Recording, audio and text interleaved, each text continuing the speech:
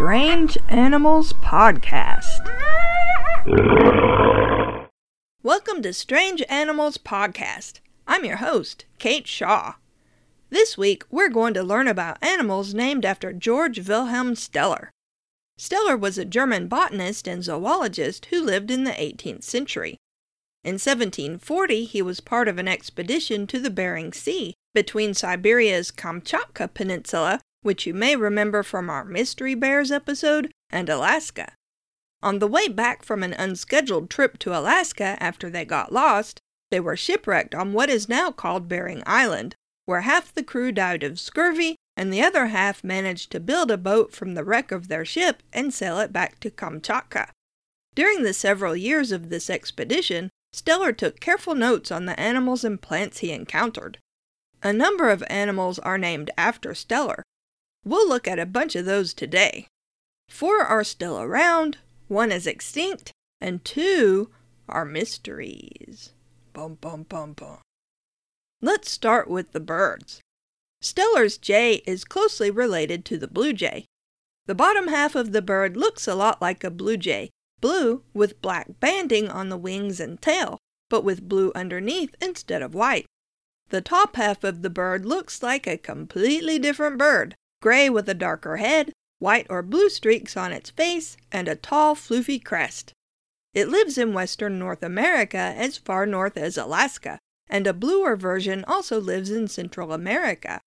It likes forests, although, like blue jays, it lives around people comfortably and eats pretty much anything, from acorns, seeds, and berries, to bugs, small animals, and the eggs and babies of other birds. Next, Steller's eider is a type of sea duck that lives off the coasts of Alaska and eastern Siberia. The hen ducks are brown and black like the females of most duck species, but the drake is a lot more interesting to look at. His tail is black, his wings are iridescent purpley black laced with white, his breast is cinnamon brown with a black spot on the sides, and his head is white with a black eye ring, a dark green tuft of feathers on the back of his head, and a black throat band. That is one flashy duck.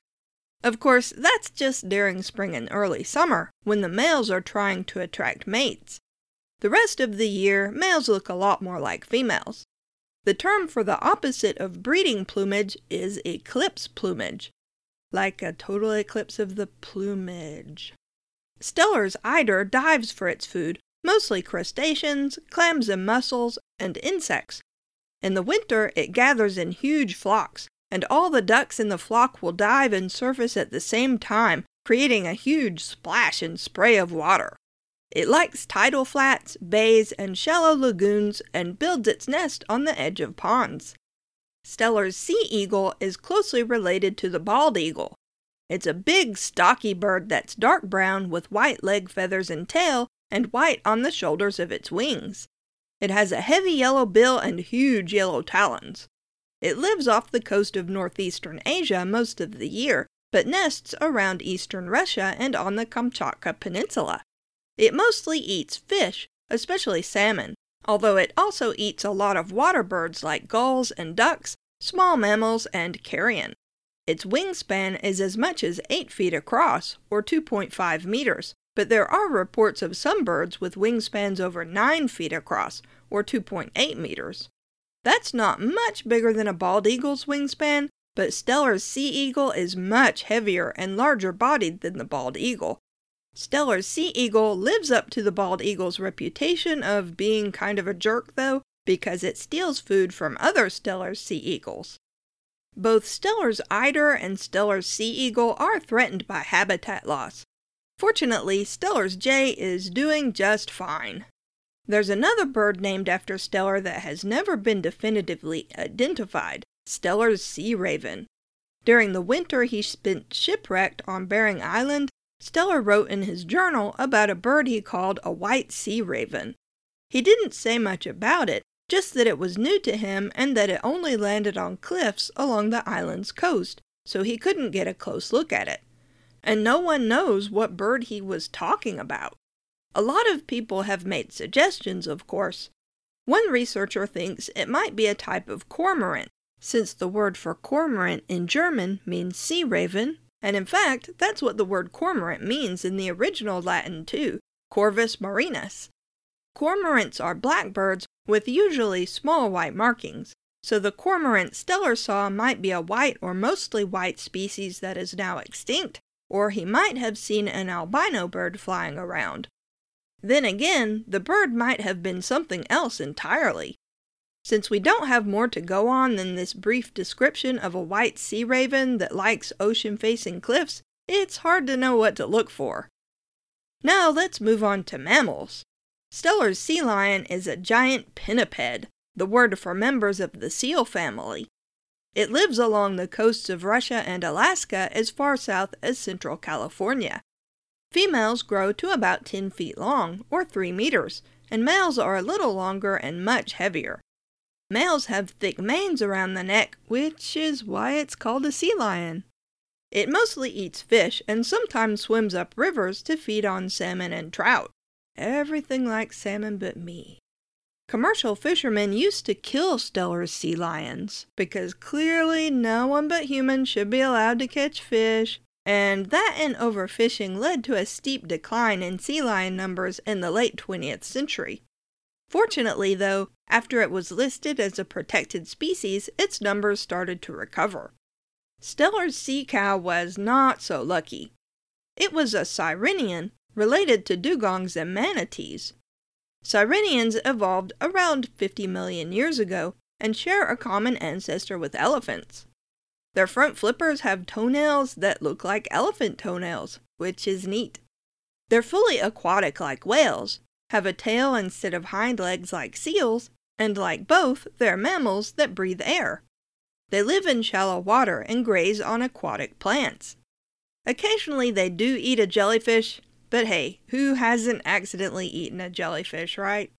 The sirenians living today grow to around 13 feet long at most, or 4 meters, but Steller's sea cow was more than twice that length, up to 30 feet long, or 9 meters.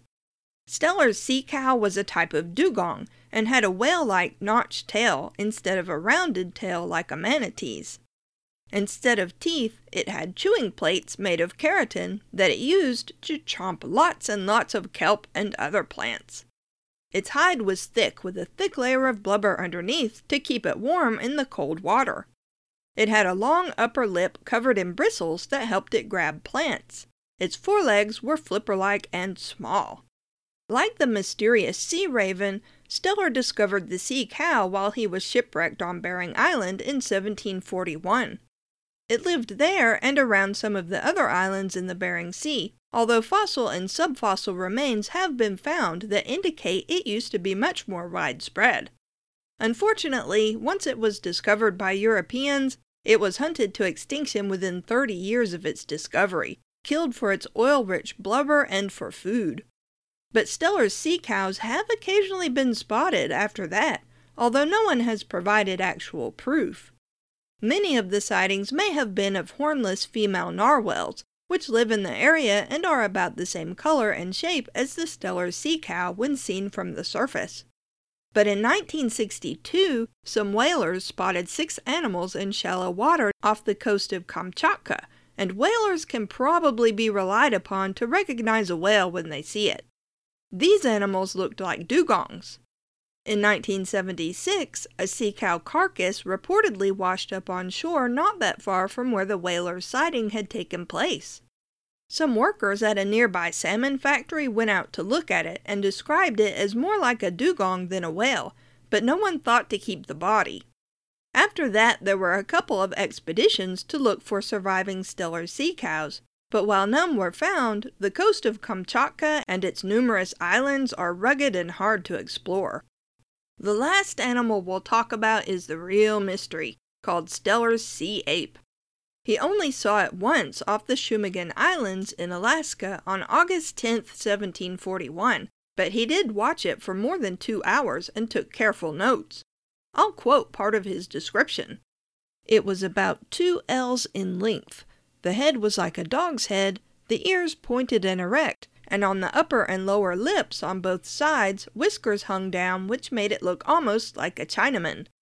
The eyes were large, the body was longish, round, and fat, tapering gradually towards the tail.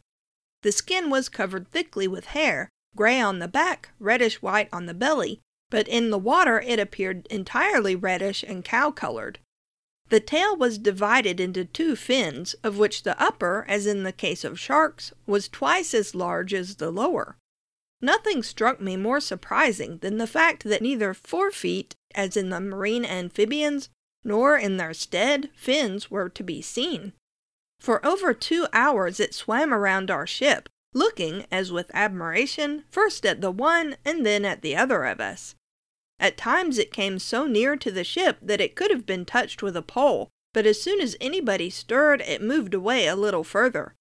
It could raise itself 1/3 of its length out of the water exactly like a man, and sometimes it remained in this position for several minutes.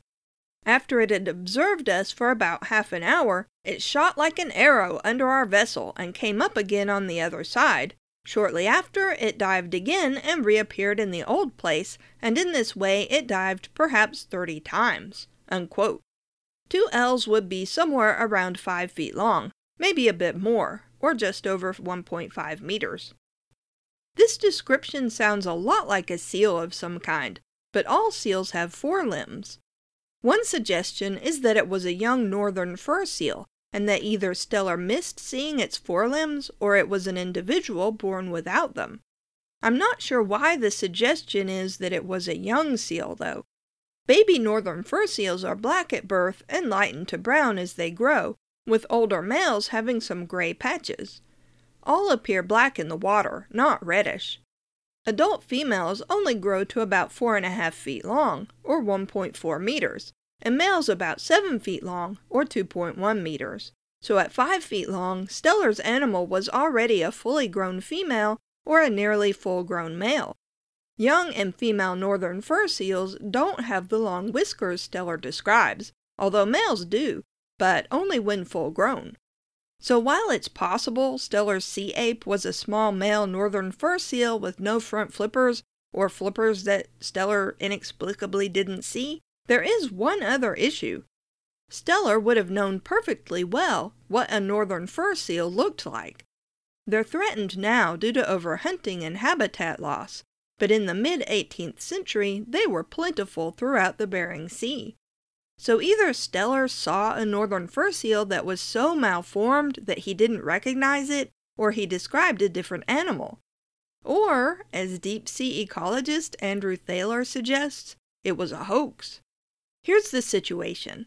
Steller and the Danish captain of the ship St. Peter, Vitus Bering, did not get along. The expedition was primarily for charting and exploring the region, not describing new animals, and Bering considered Steller primarily the ship's physician. When the ship got lost from the rest of the expedition and ended up off the coast of Alaska, Steller had to beg Bering to let him explore this new land. He only got 10 hours to do so. And when the crew was stricken with scurvy, Bering refused to allow Steller to treat the crew.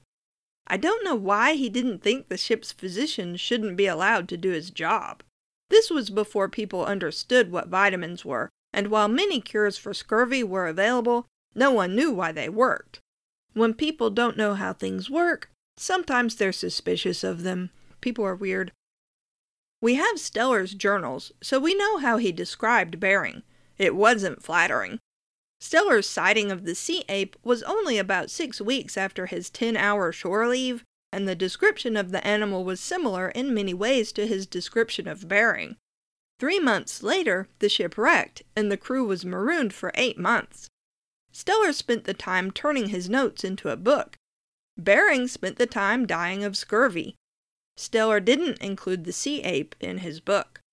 Thaler points out that Steller didn't just name his mystery animal a sea ape, he named it the Danish sea ape, Simnia marina danica. Bering was Danish, the only Dane on the ship. I have no doubt that Steller was poking fun at Bering in the name, but I'm hesitant to say he made the whole sighting up. For one thing, the details not only point to a real animal, they aren't malicious or even humorous details. He described the sea ape playing with some kelp, swimming back and forth under the ship, things like that. I think Steller sighted a real animal and took notes, probably because he was so bored he would have taken detailed notes on anything. Maybe he knew he was watching a northern fur seal or some other seal and amused himself by comparing it to Bering. Maybe he didn't know what the animal was, but some aspects of it reminded him of Bering. Maybe he left it out of his book because he knew it was a caricature, but maybe he left it out of his book because he didn't have enough information to include it. Maybe he meant to add it later when he hopefully would cite more of the animals. I don't know. What I do know, though, is that someone else saw a Steller sea ape in 1965. In June of 1965, a British man named Miles Smeaton, which was apparently his real name, was sailing his yacht near the Aleutian Islands when he, his wife, his daughter, and a friend all saw a strange animal they couldn't identify. It was around 5 feet long with reddish-yellow fur, a dog-like head, and long whiskers like a Shih Tzu. It dived underwater when the ship got near. No one saw any limbs, and they were all convinced it wasn't a seal or sea otter.